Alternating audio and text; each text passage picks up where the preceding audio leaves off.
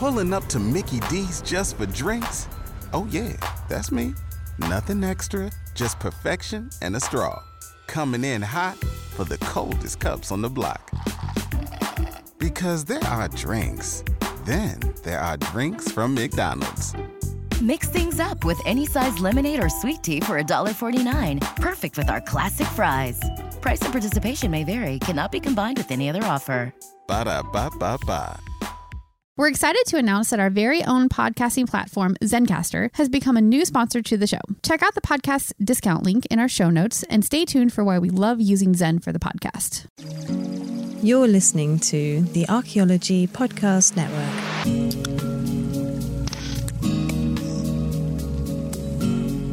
Welcome to Heritage Voices, episode 39.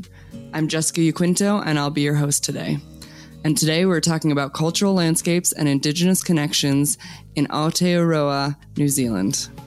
Before we begin, I'd like to honor and acknowledge that the lands I'm recording on today are part of the Nooch or Ute peoples treaty lands, the Dinétah, and the ancestral Puebloan homeland. On today's show, we have Dr. Diane Menzies. I'm Ngāti Kahungunu, Ronga Whakaata, and Aitanga a Mahaki. Those are my tribes. Dr. Menzies, officer of the New Zealand Order of Merit, is a consultant on cultural landscape and Indigenous issues for Land Cult Limited. Previously, she has worked for district, city, regional, and central governments, as well as universities. She was Director of Communications for Ministry for the Environment, an elected local government representative, and Commissioner of the New Zealand Environment Court for 11 years. Her PhD is in Resource Management, and she also has academic qualifications in horticulture, landscape architecture, business, and mediation. Diane is a member of Na'aho and Kahui Fitu, a president of the International Federation of Landscape Architects, and a member of ICOMOS Cultural Landscape Committee and ICOMOS New Zealand.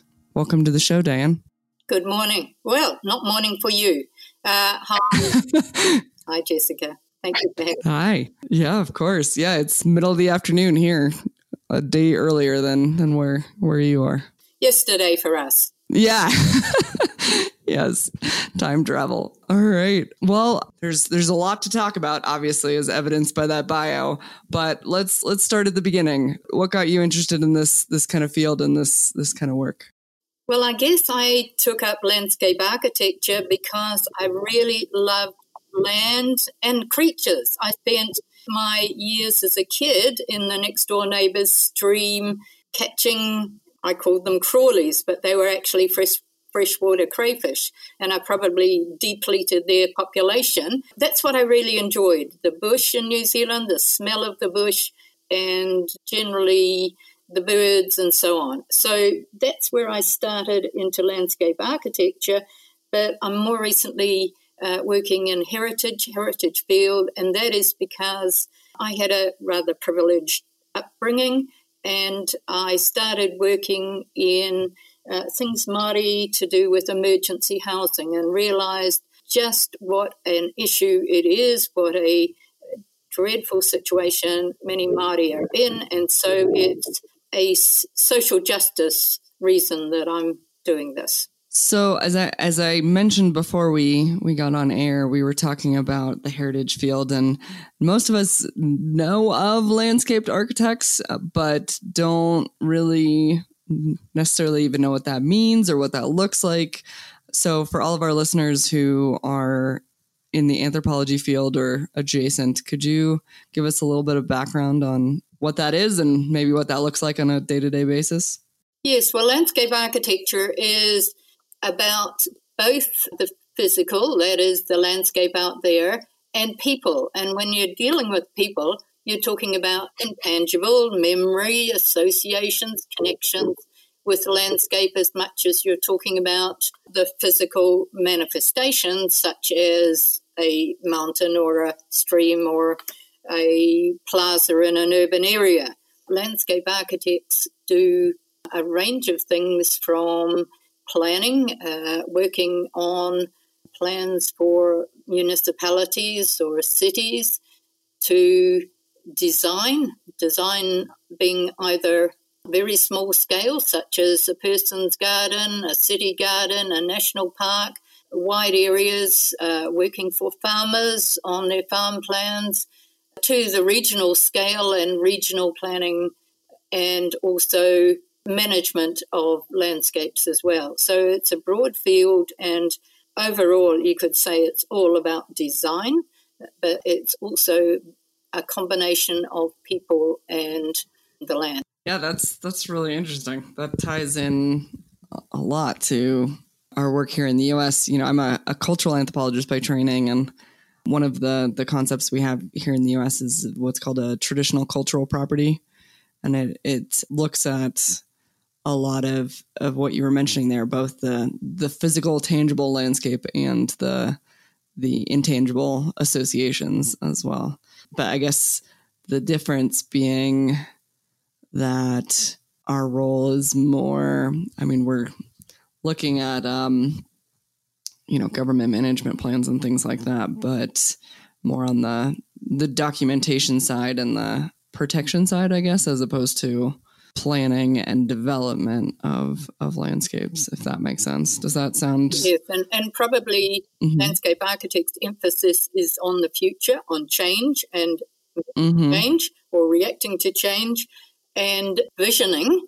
In other words, drawing and producing designs that are maybe in people's heads, but they're finding it difficult to communicate what that vision might be. So transferring that into a drawing that can be then put into construction and so on. And that's the other part of what landscape architects who do design work do, choosing all the materials, the plants, the other aspects of a design, and then specifying what they are and how they're to be put into construction. Okay, so can you give an example of like a project that you worked on that as a landscape architect, but how it maybe tied into the heritage field? Well, I've been doing a lot more landscape planning than landscape design, although you could say all design. Just an example that springs to mind from years ago, I first worked for Wellington City Council, and one of my very first jobs was designing a outer town belt. Now, you know that Boston, for instance, has got a town belt. I think it's called the Green Necklace in Boston. Wellington City has still a similar thing called the Inner Town Belt, or the Town Belt. And I was looking at doing the same thing on an outer area so that all a new subdivision had a ring of green around it that hopefully would then concentrate development within that ring rather than the suburban area just stretching into infinity, so to speak. And so the connection with heritage, well, I guess it's all dealing in land that will become heritage, is heritage for some people when you're working with it and understanding what people's values are to do with that land and landscape. Yeah. So how did it get selected? For example, which land becomes part of this town belt? And from what I had to actually Google because I wasn't exactly positive. I wasn't sure if you were talking about a highway or like a green space area. And it looks like it's a green space area around a town. How did it get decided, for example, which areas formed part of that green space? Well, it was fairly pragmatic in that at that stage there was a lot of development going on, and developers tend to prefer to work in land that is easy to develop, doesn't need too much earthworks. The other side of that is the city didn't want too much earthworks near streams and river valleys because that then tends to pollute, put silt in the stream and kill everything in the stream. It's silted. So the approach we took was to try and set aside the steeper land in areas that could be set aside so that it was the rugged land that was taken as reserve in conjunction with the developer, who then was able to develop their more easily developed areas of land. And so it was a requirement was, I think, 10% of the value of the lots created, if that makes sense, 10% in cash terms. And so a lot more land that was hard to develop was taken, but in cash terms, it was of less value to the developers. So quite in some areas, quite a lot of land was set aside for that surrounding necklace, if you like, so that it might be walkways and cycleways and all sorts of things into the future and create a green lung, encourage vegetation to grow again on it. And the reason quite a lot could be taken was just because we were concentrating on the land that wasn't so easily developed anyway. Yeah. I mean, but those values really are so important for a city. I mean, it really does just change your experience to have those places where you can go and walk and ride your bike and be in nature, and yeah, it makes a big difference. Yes, and another thing we were doing is connecting up some of the larger open space areas, larger parks on the outskirts of the city, so it all connected up in the end, so that you could do those long hikes, long bike rides, and enter in one place and come out another place, catch the train home or anything like that. That sounds lovely. I guess they're working on something kind of similar in our area, so we'll see what happens there. Yeah, so I'm curious about you. So you've written a lot about decolonization and how that can lead to better cities. Thinking about what we're talking about right now, I'm really curious to hear more about that aspect. Yeah, so only a little about that, but that is also about design, but it's also about social cohesion and identity. Because if a city is only reflecting the values of one culture, the other cultures there don't see themselves there, don't feel the connection, maybe feel alienated. So looking to, in New Zealand, to decolonise so that there is a stronger reflection of Māori, so that there is different design inspiration.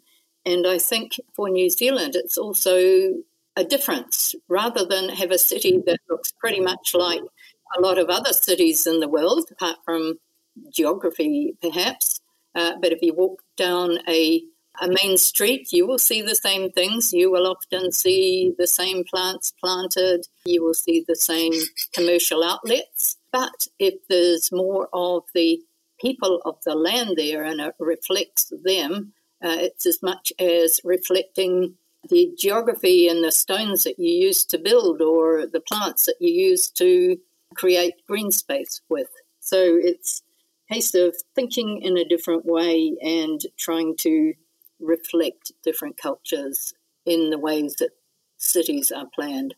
Okay. Well, and I guess, I mean, that's a really interesting thing to think about. And especially, so living here in the American Southwest, one thing that kind of naturally springs to mind with that is the difference between making a city a place that feels welcoming to all different kinds of people and cultural appropriation. So, for example, there's a lot of Native American symbols used in cities and businesses, etc., across the U.S. Southwest. But I think there's an important distinction there between the two. Is that something that you guys have faced in New Zealand or have talked about?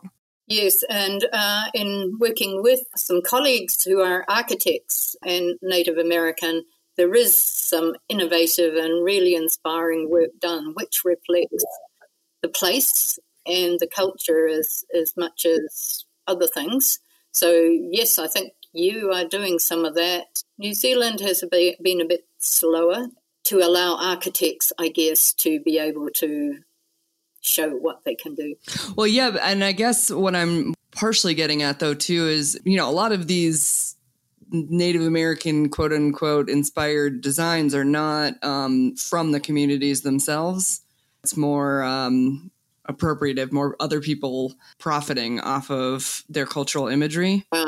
Because obviously you want to like make spaces welcoming and comfortable and familiar, but then, how do you avoid getting into usurping of cultural images, I guess? Misappropriating.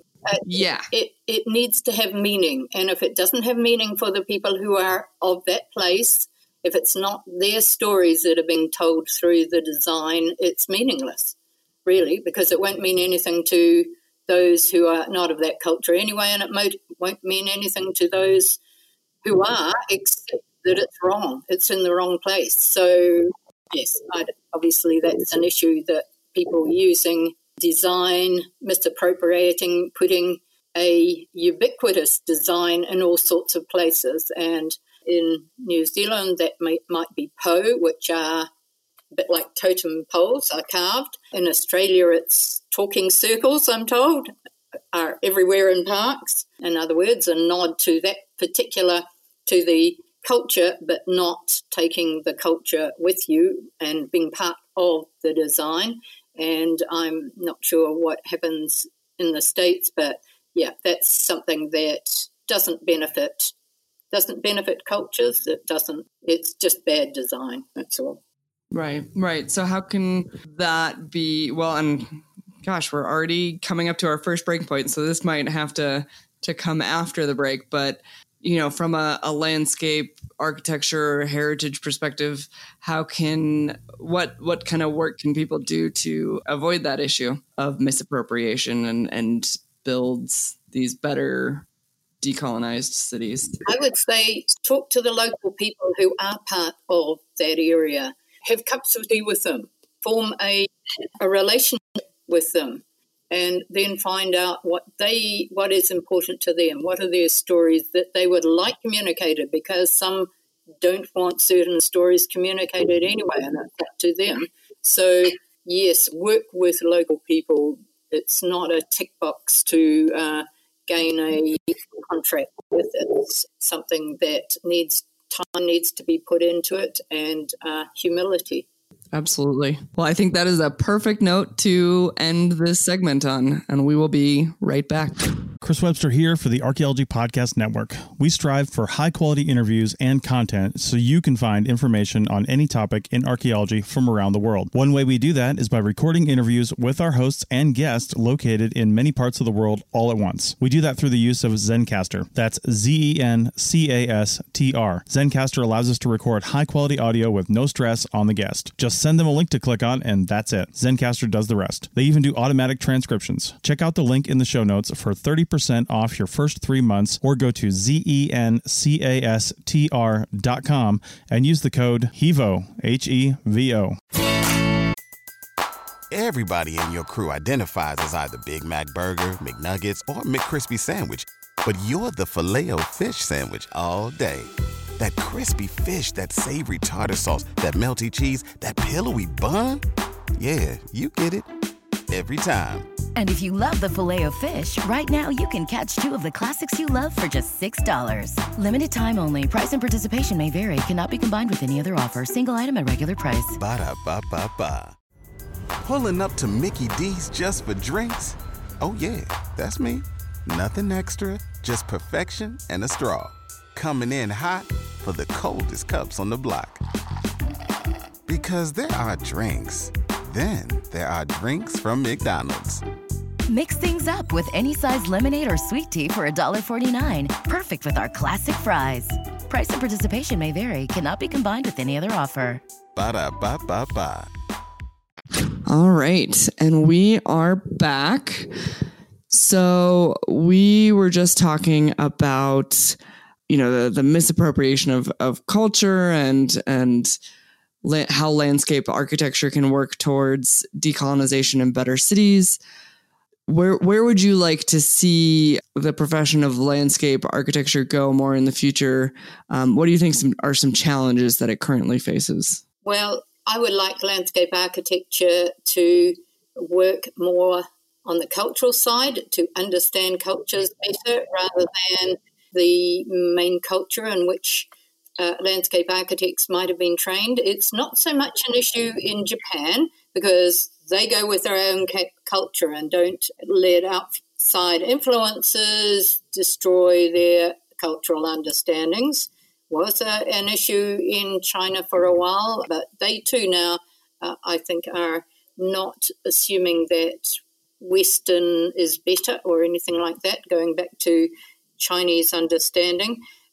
My training started with a lovely lecturer who was a hero, but he trained in Britain. He was British, and so his interpretation was of the gardens and the parks in Britain. And we heard and learnt a lot about Stowe and parks that were designed for people and landscape architects such as Capability Brown, who designed many estates. But I learnt when I was working in Britain many years later that they were, of course, estates built for wealthy people. And that really wasn't landscape architecture for the general populace.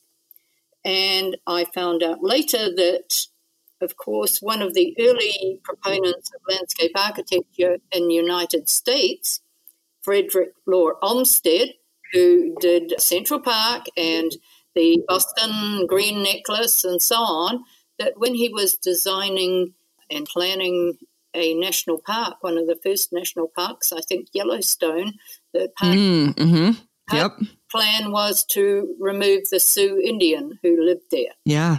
Now, that may or may not be true, but I suddenly realized that he had feet of clay, and that is something that should never, ever happen, of course. Right. And so I think the training for those who are English speaking has always been based on European values. This is for landscape architecture. And so students absorb that, believe it is how the profession operates, but it's not. That's how culture operates, not so much necessarily the design profession itself. And so teasing those two things out.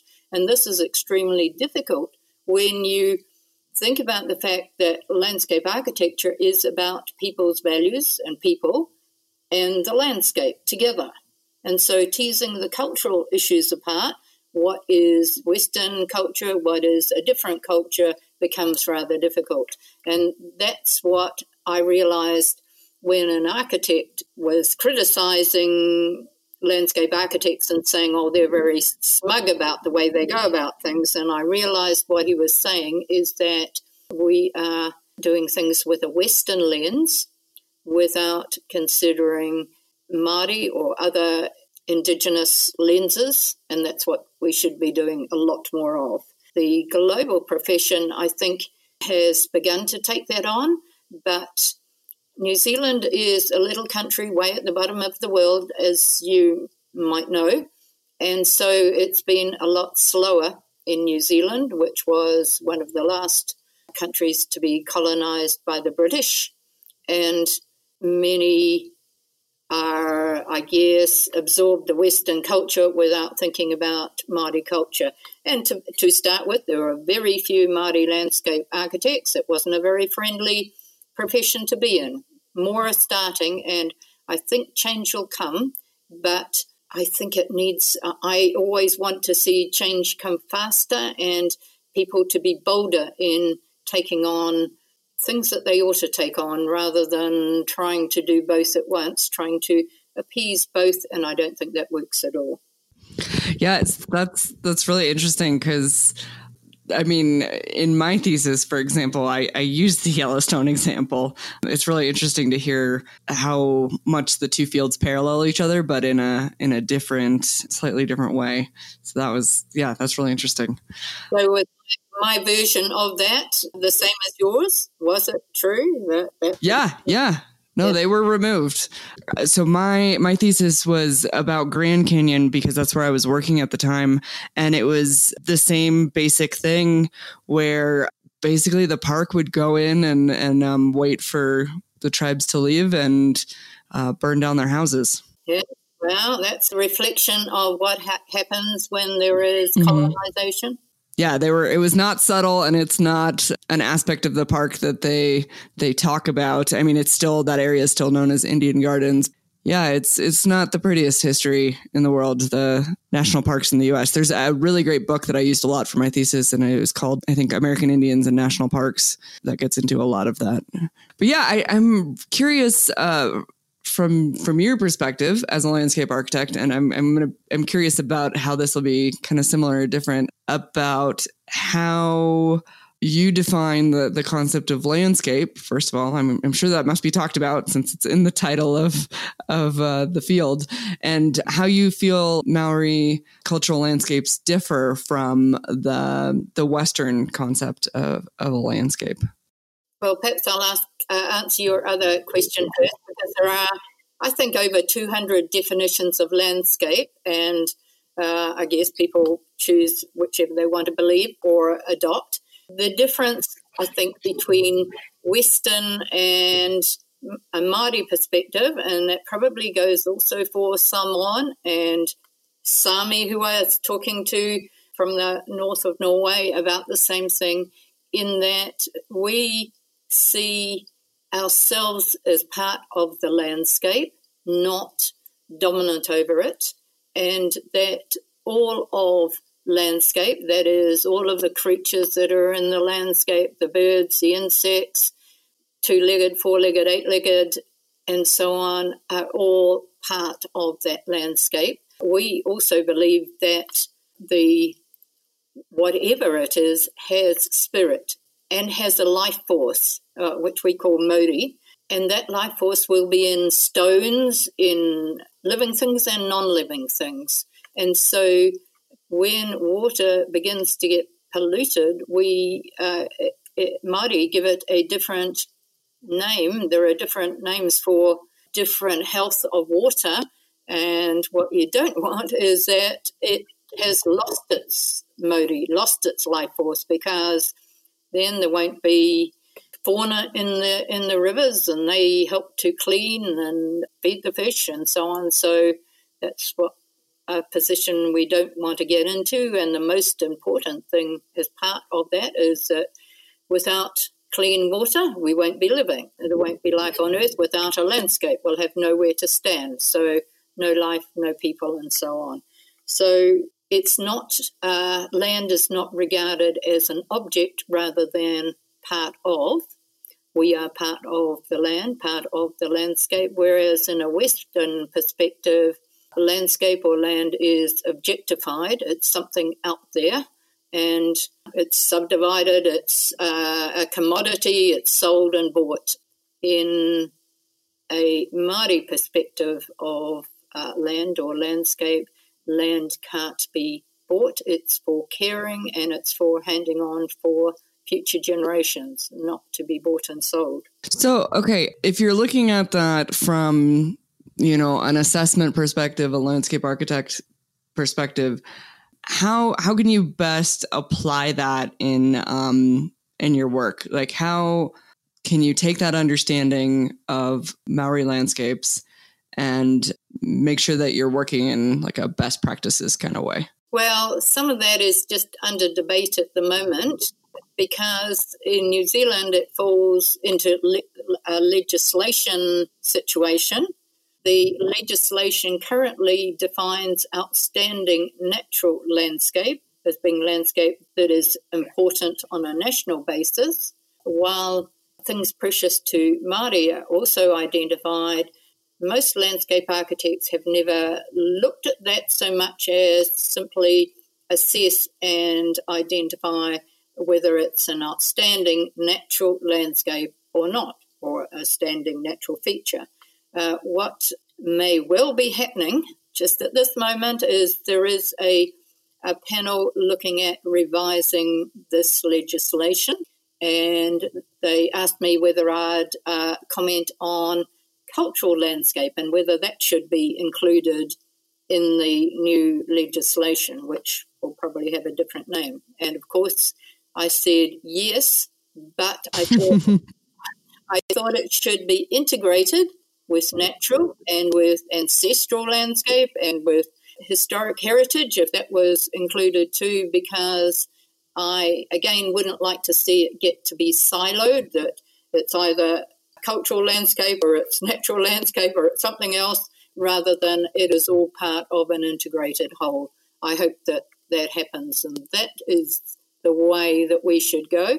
But yes, Māori are looking at different ways to assess landscape that takes Māori values into account, and different ways have been talked about, like taking the people who are of that land on a walk and have them identify what is important for them, understanding that intangible aspects are important for Māori, but they are then, the physical landscape is imbued with those values that the local people will have for that. So it's not that it's only in the mind, it's also, of course, as part of the important mountain for those people, or the water, or the other stories that might connect to it, and they can point out where they apply on the land. It might be names, it might be all sorts of things, and those are the things, particularly names, of course, that should be considered in a landscape assessment. Mm-hmm. So it's not just the visual. It's not just the visual. It's in fact, visual is not so very important for Māori and maybe other Indigenous too. It's more the connections that are important. Yeah, absolutely. And identity as well. Yeah, this is, I mean, very, very similar. It's very interesting. Okay, so thinking about that and thinking about, you know, you being asked to help reframe the law, how can we as, you know, heritage professionals, people that work with Indigenous cultural landscapes, how can we better express or explain these concepts to the general public? How can we better communicate outside of, you know, those of us that are nodding our heads as you're talking? I think we first of all need, so to speak, to get our own act together. In other words, what is going to be communicated to the general public needs first of all the assurance that the people who are local to that area, whose story it is, make sure it is their story. If it's being told, that they're happy that that story be told, because there might be some that they don't want communicated. But I think it just has to be in a variety of different ways, and the way I think it should be started is with children's books, for instance, and also in primary schools and first grade schools, because the children can teach their parents. Harder to do it the other way round, and I think they would absorb a much better way of thinking about different cultures than if it comes as a being taught later on, or, you know, there's other ways of doing it. Photo essays, features in newspapers, all sorts of other things, and of course exactly what you are doing, but we just need to make that voice louder and clearer. And I guess with thinking back to my mediation skills, trying to put it in other people's language as well, so that it's the way it is communicated is so that they can take it on board, as well as those who are trying to tell those stories. It's not necessarily in the way they might tell their fellow Indigenous families and so on. Does that make sense? Yeah, that does make sense. And we are again right at the end of this segment. So I do want to continue with this mediation conversation right after we get back from this break. Don't you love an extra $100 in your pocket? Have a TurboTax expert file your taxes for you by March 31st to get $100 back instantly. Because no matter what moves you made last year, TurboTax makes them count. That means getting $100 back and 100% accurate taxes, only from Intuit TurboTax. Must file by 3/31. Credit only applicable to federal filing fees with TurboTax full service. Offer can be modified or terminated at any time. Pulling up to Mickey D's just for drinks? Oh yeah, that's me. Nothing extra, just perfection and a straw. Coming in hot for the coldest cups on the block. Because there are drinks. Then there are drinks from McDonald's. Mix things up with any size lemonade or sweet tea for $1.49. Perfect with our classic fries. Price and participation may vary. Cannot be combined with any other offer. Ba-da-ba-ba-ba. All right. And we are back from our break. And I'd really love to talk a little bit more about your work in mediation, because I know you've done a lot of mediation work. So I'm curious about, you just mentioned one, if there's any other important skills for mediation work, especially when it comes to mediating between Indigenous and Western perspectives. Yes, so I did this in a court situation for the New Zealand Environment Court. So the parties were there to try and resolve a situation that otherwise would go to court, and then maybe there's winners and losers, but for everybody it's going to be expensive. So it was to try and find a situation that they could contribute to the answer for. And so putting yourself in their shoes to try and anticipate what might be acceptable to everybody to try and find a way forward. If it was, there were Māori there, I would often ask, particularly if there was a senior person there, if they would start the mediation with a karakia, a prayer. And if there was somebody from another persuasion, did they want to do the same thing in terms of their own beliefs? Generally, that wasn't a problem, but sometimes it was, of course. And the other thing, I think it was really important to understand their values, well, everybody's values as part of that mediation, because the aim was to find a place that might be a halfway. It might be expanding the whole brief of what you were talking about to make a beneficial outcome, but it was certainly understanding people's values and beliefs and where they are coming from, basically. That's an interesting point that I hadn't quite ever thought about, in the sense of we do often ask elders to start out meetings or events or field work even with a prayer, but to ask the other side if they want to say something or include their own prayer. Seems like a very obvious point, but that makes a lot of sense. I'd had some that, took the view of, so what about me? So we're all there to contribute. And if it makes that group, that person feel better, well, that's what you need to do.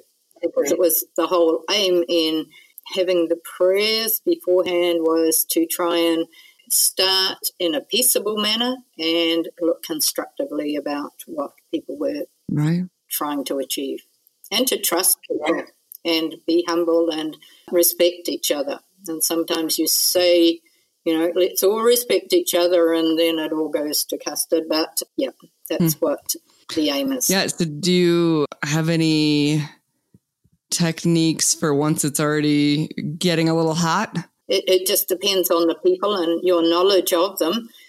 Sometimes you can take somebody who is not contributing in a positive way, take them outside and explain things to them very clearly. Sometimes taking a break and explaining things to each group separately is a way forward and is a technique used in mediation. Sometimes it's keeping everybody together because they've all got to contribute and live with, that's the most important thing, live with the outcome that they may decide together. Sometimes it's very difficult and people need to be kept apart. They're worst enemies, and sometimes they've been enjoying the conflict, if you like. They've lived with it for so long that thinking about what life might be without that conflict is something they haven't considered. Thinking about what they want rather than what they do want, and what their neighbours or others might also want, are things that they haven't thought of. So trying to get people to do that is often something that will start engaging people rather than being locked into that opposition, I guess, those thoughts. Okay. Well, since we're on our last segment, and I definitely really want to get to this, even though I could definitely ask you more mediation questions, can you tell us about ICOMOS and what does that work actually look like? I think a lot of us don't necessarily have a lot of background on that organization. And one of our previous guests, Chris Wilson, he mentioned that he was going to be working with you on that. So if you could give us a little more information. Right. Well, just very quickly and briefly, ICOMOS is an international organization as part of UNESCO and therefore United Nations.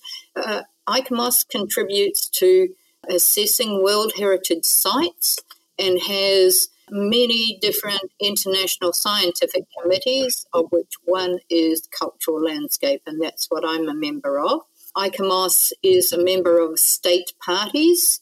It has state parties as members as far as World Heritage sites go.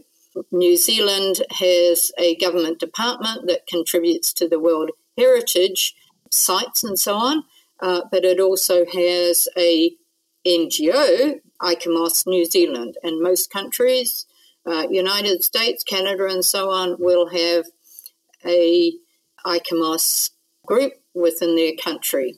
Now, once every 3 years, they have something called a General Assembly, and that has also a scientific symposium as part of it. And this year it is in Sydney, Australia. And as part of the streams of knowledge, if you like, there is one on Indigenous heritage, which both Chris as the local person and I as the international chair co-chairing to achieve a stream of Indigenous heritage within the one of 6 streams that will take part in the International Symposium. There's also other things happening there. I'm taking part in a workshop called Caring for Country, which will be about climate change and other impacts on country in Australia. And they're wanting to make sure that there is good representation from Pacifica people, because that's where climate change is really hitting in sea level rise and storms in the Pacific. So having Pacifica people there is an important part of that.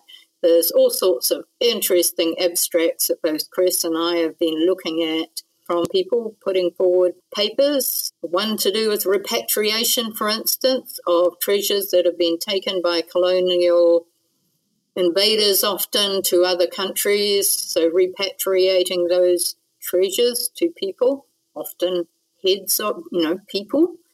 Bizarre to think that happens, but that's what has happened. Even mapping. How do you develop different ways of mapping landscape, so that it is communicated in a way that tells an Indigenous story as much as it might tell the story of survey and dividing up and ruling lines on maps and so on. So all sorts of different things being discussed there. So ICOMOS, if you're interested in heritage, that's a group that you can be part of through your national organisation, or through, if you're a landscape architect, Cultural Landscape is both International Federation of Landscape Architects and ICOMOS combined. I want to make sure we leave enough time to, I'm really curious, I want to hear more about your 2 books that you're working on. Okay, so perhaps I can talk about the first one called Voices 2. There's already been a Voices 1, and that is the book of Indigenous writings edited by and for Indigenous. Heavy emphasis on architecture, because there's more in Indigenous architects than landscape architects. But my contribution to that wasn't so much landscape architecture as emergency housing that I've been working on with a group who were providing emergency housing for mothers with young children. And that was a big learning curve for me, understanding that some women had been surfing couches for maybe 5 years with their young children because they didn't have a house, or living out of their cars. Absolutely shocking that that should be happening in New Zealand, but it was. And so giving more voice to that particular group. Now the government has actually put more money into providing support for emergency housing, but when I did that work, it was very difficult to get any funding for that at all. And young women who had just had babies were being sent to motels to live in rather than, a place that had connections for them. The other book I've been working on, because I'm a trustee of the Landscape Foundation in New Zealand. It's a New Zealand foundation, and the book we're working on is to try and explain to people that landscape is a lot more broad than the park down the road or inner city plazas or people's gardens, that it extends very widely to understanding climate change and water management and so on. And it also is Māori led. By that we mean that there is a majority of Māori writers, and that we wanted to explain this to both different cultures so that there's a better understanding of how Māori perceive landscape as well as how New Zealand Europeans perceive landscape. That's in its final. We've got a meeting with a Māori illustrator very soon, and just finishing off I think there's about 36 writers in it, and we then have it printed in China. So it's several months away, quite a few months away at the moment, but that's another thing that is another way of, I guess, raising the voice of heritage, raising the voice of Indigenous to share stories. What is your portion of that book? Well, I'm the chair of the trust, so somebody else started off with the idea of we needed to change what we were doing and form a knowledge hub. What that knowledge hub is, the idea is still being developed, but we thought the first stage of that might be to, one, contact people in universities because they produce a whole lot of research which isn't very well shared.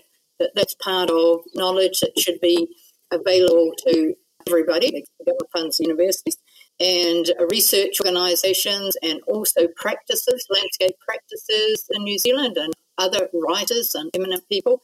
And my role was to contact all of those, encourage them to write for us, twist arms, I guess, take advantage of friendships, ask the cousins. And also I wrote an introduction. So mine was more getting it going, getting the writers in, and then people can see it's really happening, and then somebody else is finding the funding, but we're all in it, of course, and somebody else is working on the illustrations at the moment, and another of our colleagues check translations and correct references and so on. So we're all in it, and the aim is to do pretty well what you're doing, I think, and take these issues out to wider public, take it overseas. We also have Irish and Australian writers, a Australian First Nations poet and writer, another who is living there and working on revegetation of a large area, and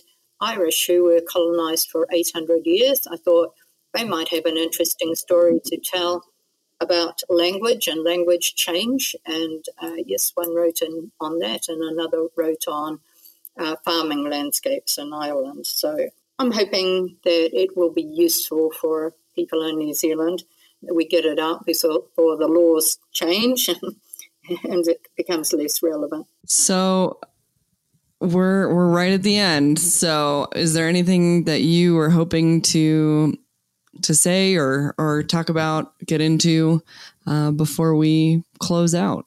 Well, for a lot of Indigenous, particularly those who have been colonised, life is a struggle.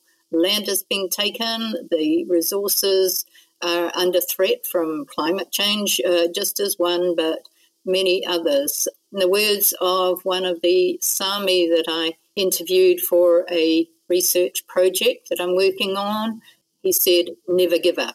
So I guess that's a strong message.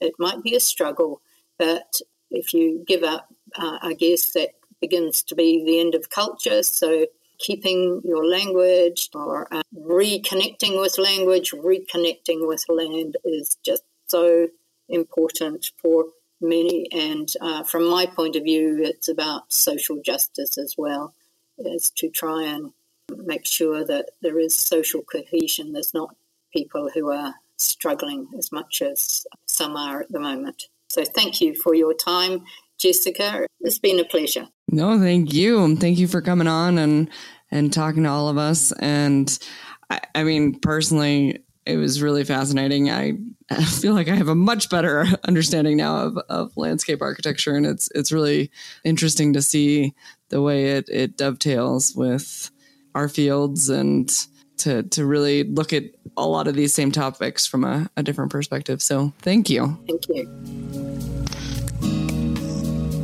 I'd like to dedicate this episode to Alden Birch Naranjo Jr., Southern Ute historian and religious leader.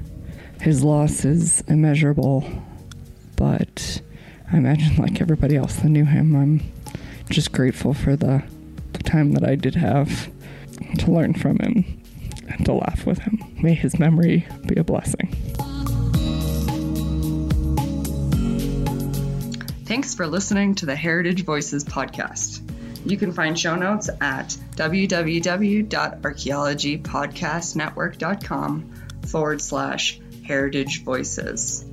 Please subscribe to the show on iTunes, Stitcher, or the Google Music Store.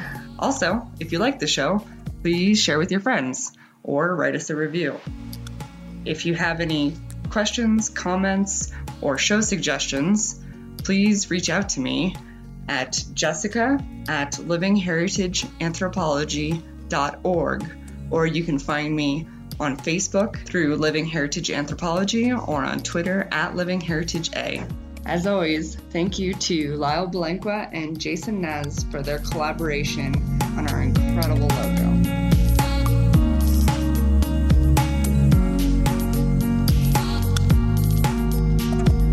This show is produced by the Archaeology Podcast Network, Chris Webster and Tristan Boyle in Reno, Nevada at the Reno Collective. This has been a presentation of the Archaeology Podcast Network. Visit us on the web for show notes and other podcasts at www.archpodnet.com. Contact us at chris@archaeologypodcastnetwork.com. Thanks again for listening to this episode and for supporting the Archaeology Podcast Network. If you want these shows to keep going, consider becoming a member for just $7.99 a month.